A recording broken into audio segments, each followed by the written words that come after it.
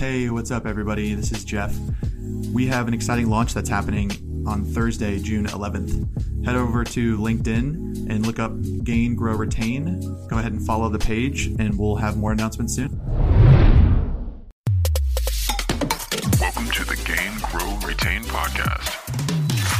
First, we've got Justin Welsh here. I'm going to read your tagline off of LinkedIn just because I feel like that's always an easy place to start. Cool. But, you coach SMB SaaS founders to accelerate recurring revenue toward 50 million. So, Justin, really appreciate you coming on the podcast today and just talking with us for a few minutes. Yeah, super excited to be here. Thanks for having me, guys. Awesome. Maybe in your own words, just give us a little context as to kind of where you are now, what you've kind of, quick life story, how you got here today, and then we'll dive into a few questions. Sure. From about 21 to 28, I was kind of a failure of a sales guy. My first 3 sales jobs I got fired from, never made a sale, never hit a quota, was just really kind of an utter failure through the beginning of my career, which is, not usually the beginning of everyone's story, but it was mine. And 2009, I got involved in the tech scene in New York, specifically with a company called ZocDoc.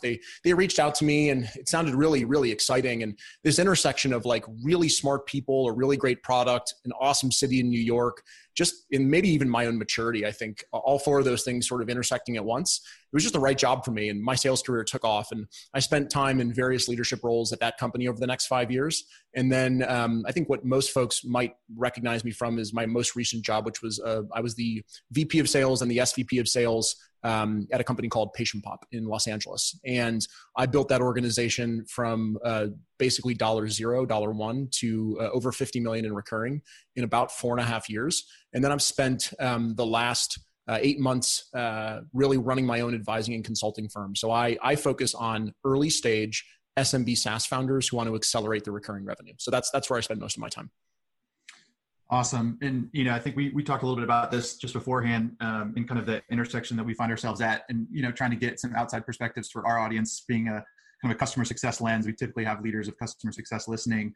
So I think it's, to me, one, fascinating that you mentioned, obviously, and openly talk about how you feel like the first 7 years, was a failure of your sales career. Sure. I think that's something obviously unique, but I'm sure there's a ton of cliche answers that you can give us about what you learned through that period, but I'm just curious, as you went through that and then you got into those management positions, and then specifically when you said you went to go get dollar number one, what is like one thing that you kind of took away from that 7 years that you feel like really actually helped you as you started seemingly again from kind of ground zero when you're going to get that first dollar for Patient Pop? Yeah, I think, in the first 7 years where I failed, like I kind of expected to do what I was told in training and for the results to just magically happen. And when they didn't, I think I got really frustrated. And I was a young man, like I didn't really understand what it was like to be in the working world. I just gotten out of college and most of my focus was on having fun, right? And so when I started executing some of the ththings I learned in training and it didn't work, I had sort of that victim mentality very early in my career. It was like, why me? Why is this happening to me? Why isn't it working? And when I got to ZocDoc in New York, like I remember my manager, Ryan Stam, was like, hey, we hustle here. Like we work hard here. We're in New York City. Like we get out at 8:30, like don't come back to the office before 6. Like it was a hustle culture for sure. And I kind of hooked onto that hustle culture. And it wasn't like this, 24/7 hustle stuff you hear people promoting. It was just like, hey, during the hours that we normally work, we're going to work hard. And so I learned at that company to work really hard and to be what I would call a doer, somebody who does things, who gets things accomplished.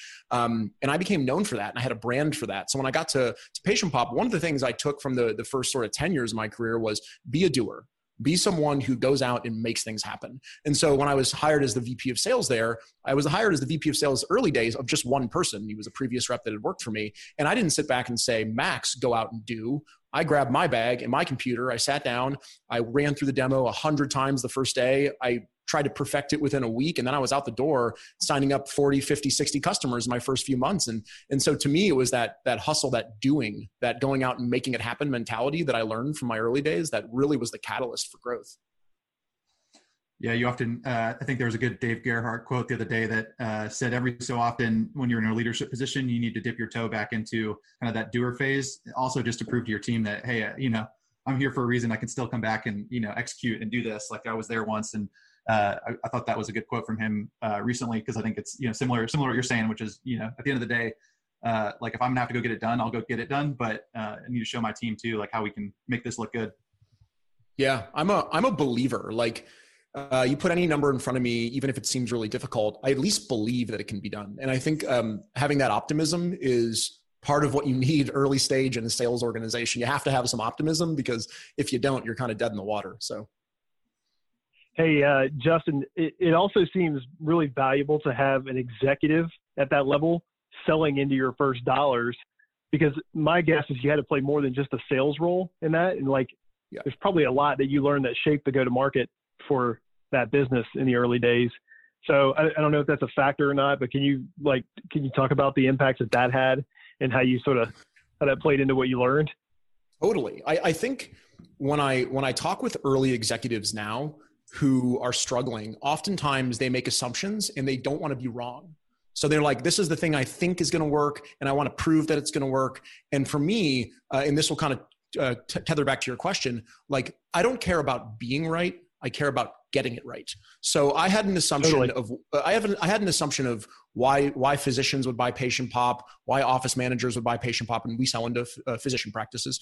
And I got some of it right, but I got a lot of it wrong. And so very early stage, I was just taking feedback, taking notes, bringing it back to the office and saying, hey, I just learned X today, or I just learned Y today. How do we bake that into our presentations? How do we bake that into our discovery? How do we bake that into our demonstrations moving forward?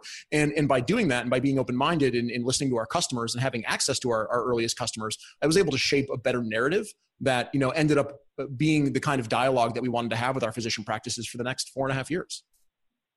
Yeah, and that's just to get them to complete the sales motion, right? Mm-hmm. What we try to get across to CS leaders and even CSMs is that we need to continue shaping the customer journey in that same way throughout the life cycle, right? By learning and bringing back what we're learning from interacting with the customers. Like, what are the things that trip them up? What are the things that cause them to not adopt the software or not complete the onboarding program or not attend the training? It never stops, really. So I think that's interesting that you, there's definitely more alike than in CS and sales, and I think normally meets the eye. So totally. I love that you share that story. Totally. I see, some organizations, like at my previous job at Patient Pop, we had sales, then we had implementation managers because we had some implementation to do to get folks live. And then we had our customer success managers, so our folks that took care of our customers. And they're way more alike than you might think. And part of, I think, the best that those three teams can work together is when they have something that I call one continuous conversation. So if I'm a physician customer in the example of Patient Pop, when I'm having a conversation with my salesperson, when I'm having a conversation with my implementation person, and when I move on to my CSM, I should feel as though I am talking to one person.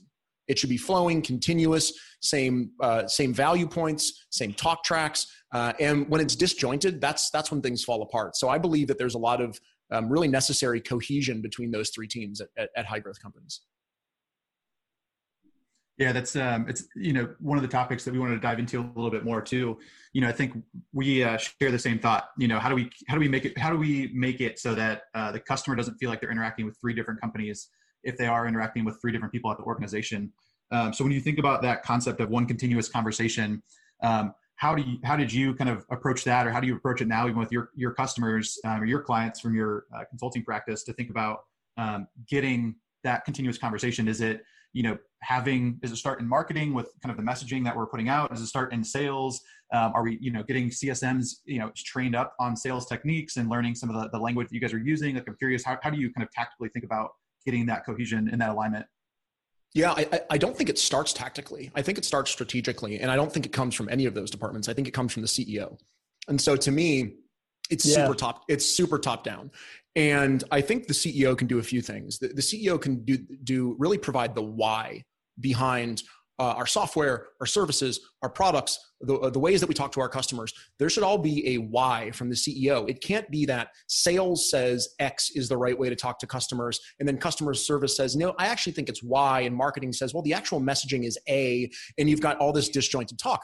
To me, it's got to come from the CEO. What's the mission, vision, values of the company? How do we talk to our customers? What's our value proposition? What are we trying to help them do? And then that needs to get stitched down into each part of the organization. And I think as you move from taking that messaging, and it might sound slightly different coming in a marketing slick versus a salesperson's mouth versus the way an implementation manager talks, but it has to be pretty cohesive and consistent. And so I think those things are really important. And then I think lastly, in order to really have this one continuous conversation, it's really critical that each person in the line understands everyone else's job. So marketing has to understand what sales is tasked with doing. Sales has to understand why marketing is choosing to market to the leads they're marketing to. When it comes into an implementation manager, they have to understand the anxiety and the struggle and the challenges the salesperson went through. When the salesperson is listening to the IM implement the deal, they got to understand how many deals they're working with, how many customers they're trying to get on board, how stressed out they are. To me, it's like, it's cliche, but it's like a family, right? Like everyone sort of has to understand everyone else's role in what they're doing in their lives. And if you don't understand that, to me, it's just super disjointed. And that's when you get those butting heads and those arguments. Yeah, we often talk about, everybody hates the sports analogies, but if you think about the diversity of skill sets on a football team or a soccer team or a basketball team or whatever sport it is you like, sure. I mean, you can't actually win a game unless you have in football, you have somebody guarding the line and then a quarterback and then somebody running the ball and a kicker. Like you have to have all those different positions on the field represented very, very well. And they're all coordinated, right? It's not like you just show up and everybody does whatever they want to on the field. So I like the idea. I mean, and we see it all the time, right? If there's not tight alignment from the top down, from the executive level down, maybe CEO, maybe second in command, whoever it is, it's got to be top down, or the strongest department wins, right? If I have a strong sales leader, then strategy is set by sales. If I have a strong marketing leader, the strategy is set by marketing. Strong CS leader and everybody else is weak, then it's only what the customers, need and not really what the new business demands are. So we see that same thing playing out all the time.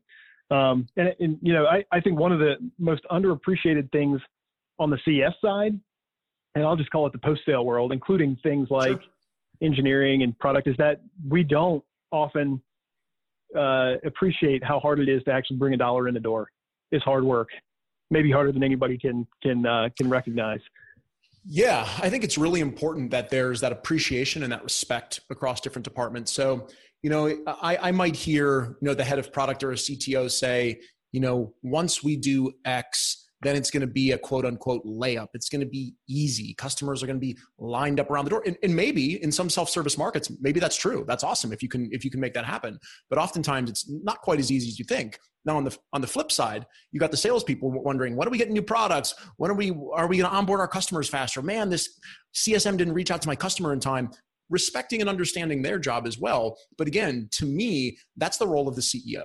Like, I don't mean to put it all on the CEO, but hiring the right executive leaders, giving people the right mission, vision, values, the right why behind it, and then compensating people accordingly. I've been part of organizations where salespeople are making all the money, the IMs and the CSMs and the marketing folks aren't making any money. There's a huge rift. Like, pay people to do what they do really well, whether it's bringing $1 in the door or taking care of your customers. Because in today's world, which is no longer growth at any costs, which is all about really high quality revenue, strong margins, expansion revenue, increasing your install base, customer success is incredibly crucial. Like, you could make an argument that right now in the times that we're in, that they are the most crucial part of the pre-sales, sales, or post-sales team. And I've always believed that as a sales leader. And that's why I think I've had some really good, maybe we call it luck, working with some strong CS leaders.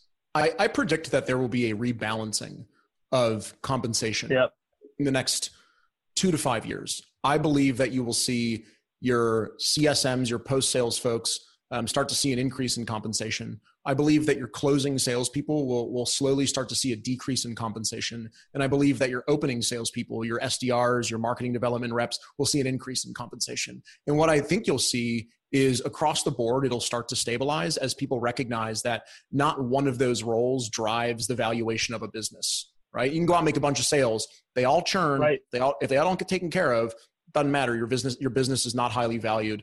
If you open the door well, close the door well, take care of your customers, sell back into your install base, increase your expansion revenue, increase your lifetime value, that's a valuable business. Man, I want to get that printed, put it up on my wall. Seriously. that is like preaching to the choir here. Well, I know, you just mentioned, obviously, starting with the kind of CEO, the narrative needs to be, from the top down.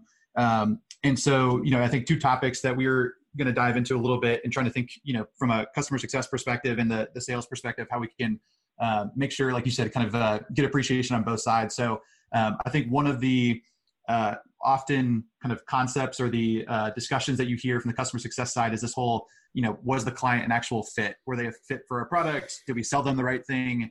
Or is this industry or use case the right fit?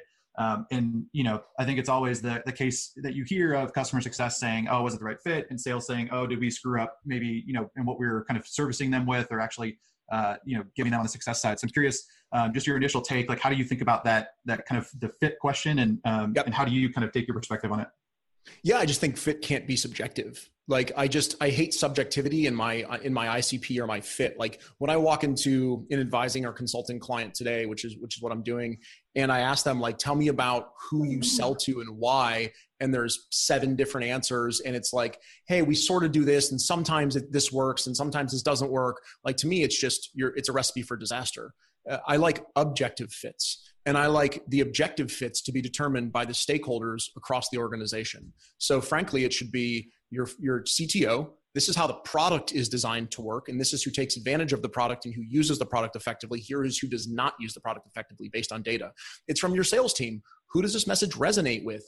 Who listens to us when we speak? Who's raising their hand? That's marketing, right? Who's raising their hand and opting in? Who's looking for a solution like that? And then it's listening to your customer success stakeholder, which is like, which customers are our lowest value, highest kind of pain in the butt, for lack of a better term, right? Like, who should we not be servicing just based on the interactions that we're having? And those stakeholders need to get in the room, and you might learn that over time, and it might change over time, but it's like, hey, today the right customer has A, B, C, and D. So if you go out and you sell it and it's only got A and B and not C and D, then it's on sales.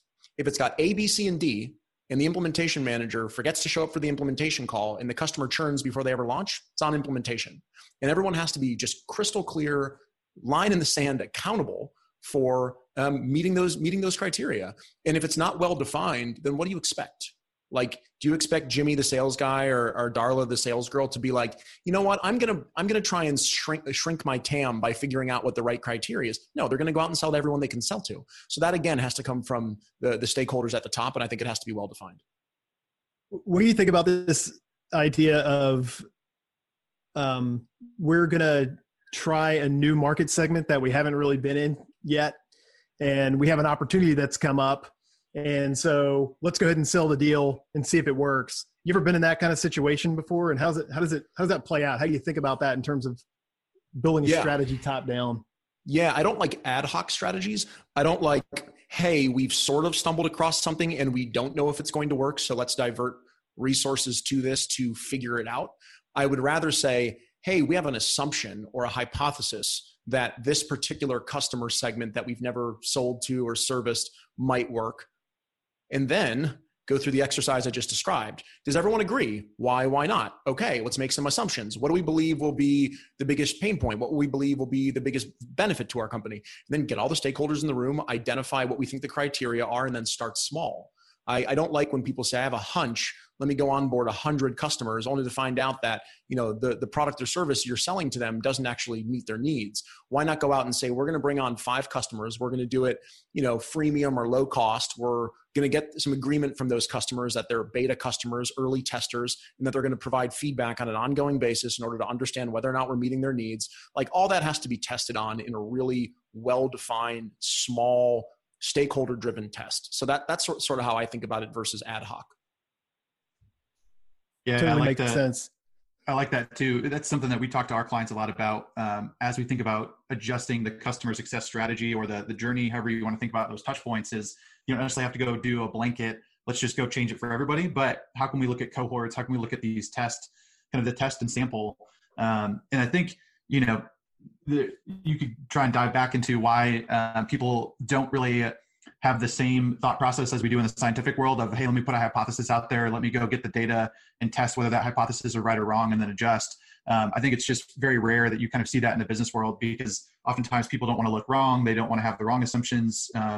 But I think we try and coach our clients to think in that manner, because you need to be able to move quickly, especially, I'm sure you've seen in these early stage companies where you're moving fast, you might be growing very quickly as well. Like, you have to be able to adapt to the situation. And so having a hypothesis and being able to get clear stakeholders and accountability in the room, and then come back in the room later and say, hey, this test didn't work, but here's what we learned from it. How can we adjust this, moving forward? I think is really powerful in those early days as well.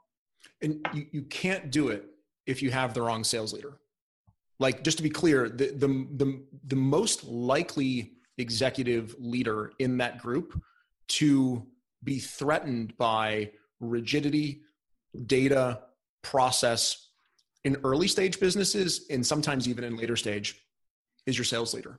Because sales is a game of performance, right? We see that individual contributors perform their way up the ladder. They perform into a manager, they perform into a director, they perform into a VP.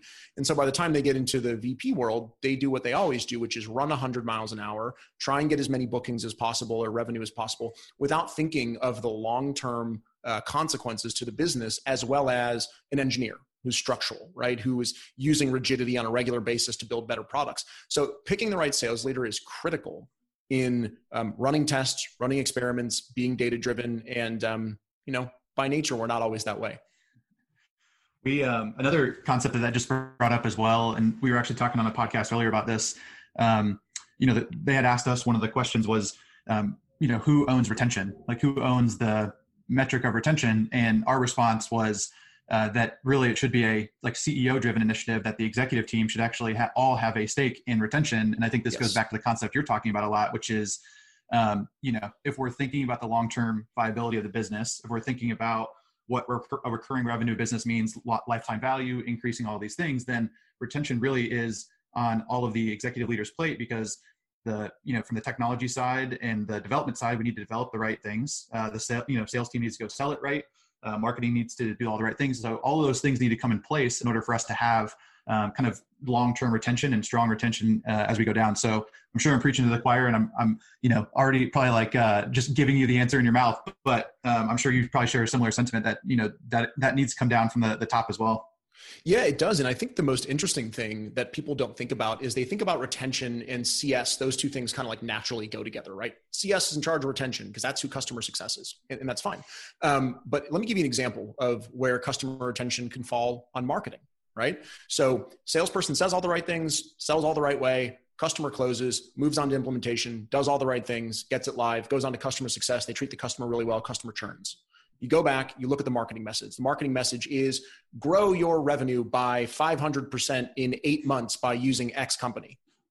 Well, if you're saying that the results are going to be here, and instead of growing 500%, they go 300%, then guess who's churning, right? So your marketing message actually caused churn in the very beginning of your funnel. And no one's thinking about that. No one's like, hey, is everything that we're doing from the moment a customer interacts with our business all the way until they decide to leave our business, like, let's check all those different spots. Let's do an annual physical on our different organizations and departments to make sure that, we're not causing churn somewhere that we don't anticipate it. And I've seen that happen. So I think that's just kind of interesting. Yeah. I like the tangible example too. And this, I think the second topic that we were thinking about here too, and this kind of plays into that, is thinking about the transition points along the customer journey. And so, I think one of the big ones obviously is we have closed the sale, where all the paperwork is signed, it's over the line, and we're kind of now looking at that first transition into kind of hey, you were dealing with a salesperson, now this is your first real foray into engaging with our company. How do you think about that transition? Is there a couple of key things from your side of things as you look at the kind of the selling motion and getting the right team involved from onboarding or implementation, as well as customer success? Are there a couple of key points that you think about during that transition that are really kind of critical to make sure that companies get right? Definitely. I think it's more a key miss that I see. So if you look at, let's take an account executive at a business, right? A salesperson who's selling a deal. They know what information they need to collect to be successful at the sale. Generally, I need to learn this, I need to learn their challenges, I need to learn whether or not they've tried anything, what they've spent money on, what competitors they've tried. There's a laundry list of things that they're collecting, right? And so they have this collection of stuff at the end of closing a deal, and they take, hopefully I can use bad language, they take all that shit and they just put it into Salesforce and they push it over to the implementation manager. And they're like, hey, here's all my messy notes, best of luck kind of trying to decipher what happened during the sale, versus being again, really defined rigidly, from the implementation team. What are the 6 things that you need in implementation in order to have an excellent conversation with the customer, in order to guide them through the implementation process effectively? What are those things? How do you ask them? What kind of answers are we looking for? What does the wrong answer look like? What does an answer look like where I haven't gotten enough information? Like, what does that look like? And then build that into your sales process. So as you're selling, you're naturally learning the things that implementation is going to need to know to have a great implementation process. Implementation doing the same thing. Hey, it's time to get you live. During the questions, during the back and forth, during the discovery, they're learning things that the next person needs to know, the customer success manager, or however your process flows. To me, it's all about being educated about the next person up and what they need to do in order to be effective at their job. And if you don't teach those things, train them, and put some process around it, then it's likely everyone will just do what's best for themselves. Yeah, you're like you're telling our story now. I think one of the challenges that I've seen is that I would be happy. I think most CS people would be happy most of the time to get a pile of notes, even, right? And sometimes they're not even getting that from their sales counterparts.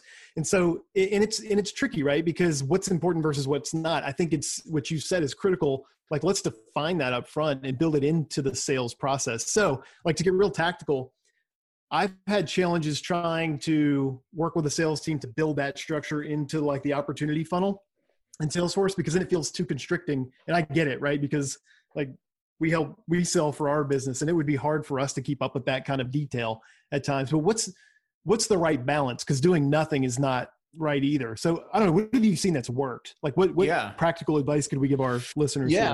Yeah, lots of things to unpack in those statements, which I think, first of all, the fact that like CSMs just want a pile of notes and that would be an improvement shows you where we're at today, right?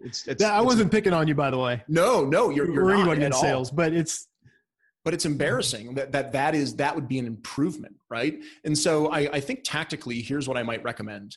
I think when it doesn't work is when the implementation leader or the CS leader or whomever the leader is comes in and tries to say, this is what you need to do for me. Because generally there are nuances in both sales and implementation and customer success, and we all understand our worlds pretty well. I think what you need to do is have a stakeholder team where you say like, hey, the leader of CS is going to get together with the leader of sales. She or he is going to say to the other person, these are the things we need. The sales leader is going to take it back and say, thanks so much. You know what? I'm going to massage that a little bit to make it really easy for my sales team to understand, to make it really natural within the sales process and the sales pitch. And then I'm going to store it on the Salesforce record, and we're going to make it mandatory. And what I mean by that is you can't convert a lead into an opportunity without filling out these fields. That's frustrating, but pretty soon it starts to change the behavior, right? I know I need these 5 things before I can convert it into an opportunity. So I got to do it. I understand it because it was delivered to me by our sales leader. Like, those things I think have to happen as part of the handoff process. If you try and bully another department into doing things the way that you want it, that's where you encounter that resistance. And that's why I think it's just more so than anything, it's an easy answer. It's just work together, which I think is so doesn't happen. What that brings up for me is that if you're a leader in the organization and you have to work with other departments, you have to look at yourself as part of the leadership team before your functional team, right? I think a lot of leaders, a lot of new executives get confused about what team they're on. Just because you run the customer success team doesn't mean you're on the customer success team. It means you're on the leadership team.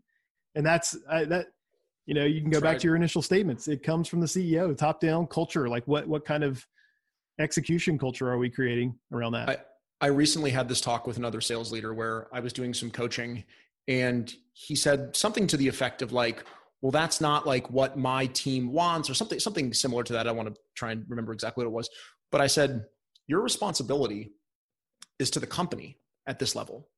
It is to make the right decisions for the company, even when it has I don't want to say a negative, but even if it has kind of a bad impact on your team, you got to make the right decision for the company, even when it means going back and delivering challenging news to the sales organization or the field or the inside or whatever you manage.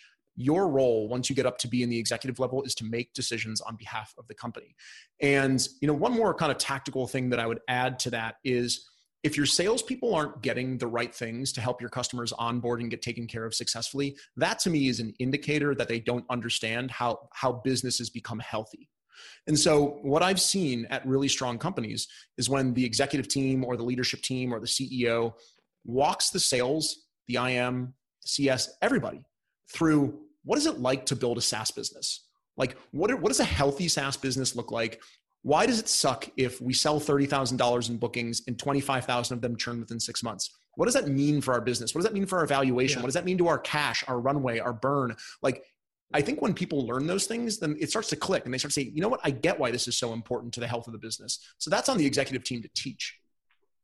It's really funny you mentioned that. We've actually given, we've been asked, I think 3 or 4 times now to give almost that exact pitch and that exact presentation you just talked about. So we've got, a number of slides built up that basically says, how much does it cost for us to go get a new customer versus retaining an old one? Like, how do all these things play together? So certainly can see that. Well, I know we've only got you for a couple minutes, but one of the other questions I think would just be interesting.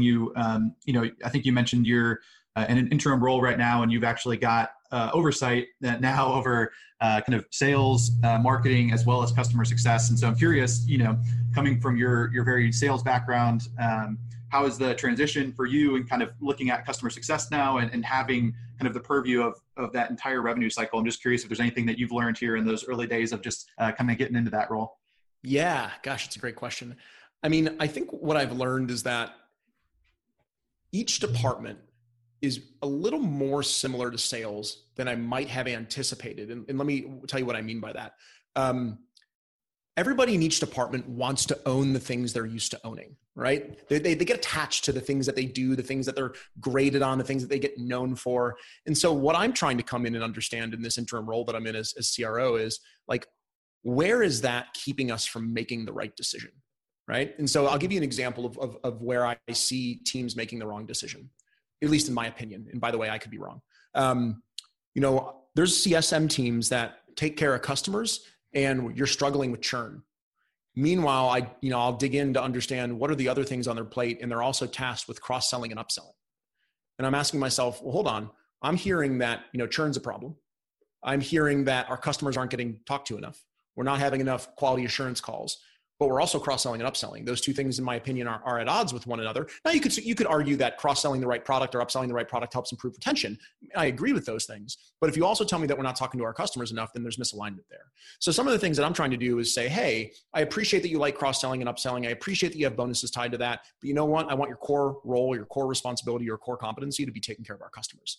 And you know what? I want to start moving that cross-sell and upsell outside of the CSM and craft a separate team who's completely in charge of working with their CSMs to make sure that they're selling the right product into their install base to further improve retention. So that's just like an example of what I see as not wanting to give up some of that stuff that they've been doing. Outside of that, the other thing that I've learned is, and I learned this a long time ago, so is I'm not that smart.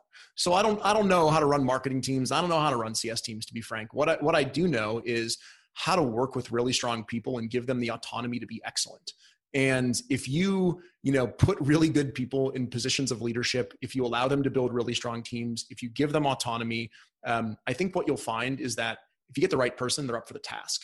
And so I really lean heavily on my marketing and CS peers to be my guide. And I'm just here to remove roadblocks and make their jobs easier. So that's sort of the things I've learned, in the first few months.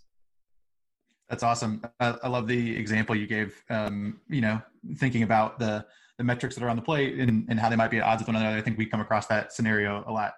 Well, we've got one last question, and I apologize because I think we're over time, but I got one last question that normally is pretty easy, but we always like to ask, what is, I don't know if you have a whiteboard anywhere around you, or if you are a notes guy in your phone, or if you have a to-do list, but what's one thing that's on your to-do that you have to get done before the end of this week that you feel like is just utterly important that's on there? Wow. I'm looking at it right here. You know what? It's probably not relevant, but here's something that I'd like to get accomplished. I'd like to write a very long blog post about what I've learned in the last 8 months, consulting and advising for SMB SaaS businesses, and share that, because I think there's some valuable lessons in there. And I like to write in short, pithy sentences, and you might see me writing on some social media platforms and things like that, but blogging I hate. So I've put that on my to-do list, and I'd like to try and get that accomplished. And outside of that, it's maybe have a couple of Aperol Spritz and listen to some music and spend some time with my wife. Awesome. That's a perfect way to end it. Well, I can't read that blog. Justin, thanks for all the time. I know you're very gracious, and we've taken a lot of it, but this was good for us. I know we could probably find a number of other topics to go down, because I think you've certainly got some great insights. So appreciate it. Cool. If anyone else wants to learn anything about what I do or who I am, the easiest way to get a hold of me is just to go to my website, which is theofficialjustin.com. It's just theofficialjustin.com, or they can email me at hello@theofficialjustin.com. Perfect. We'll make sure to plug that into our notes as well.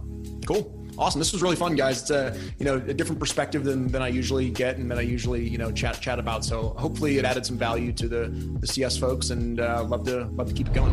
Hey guys, thanks so much for taking the time to listen to the Gain, Grow, Retain podcast. If you liked what you heard, please take a moment and share the podcast with your friends and colleagues and subscribe. We really appreciate it. Talk to you soon.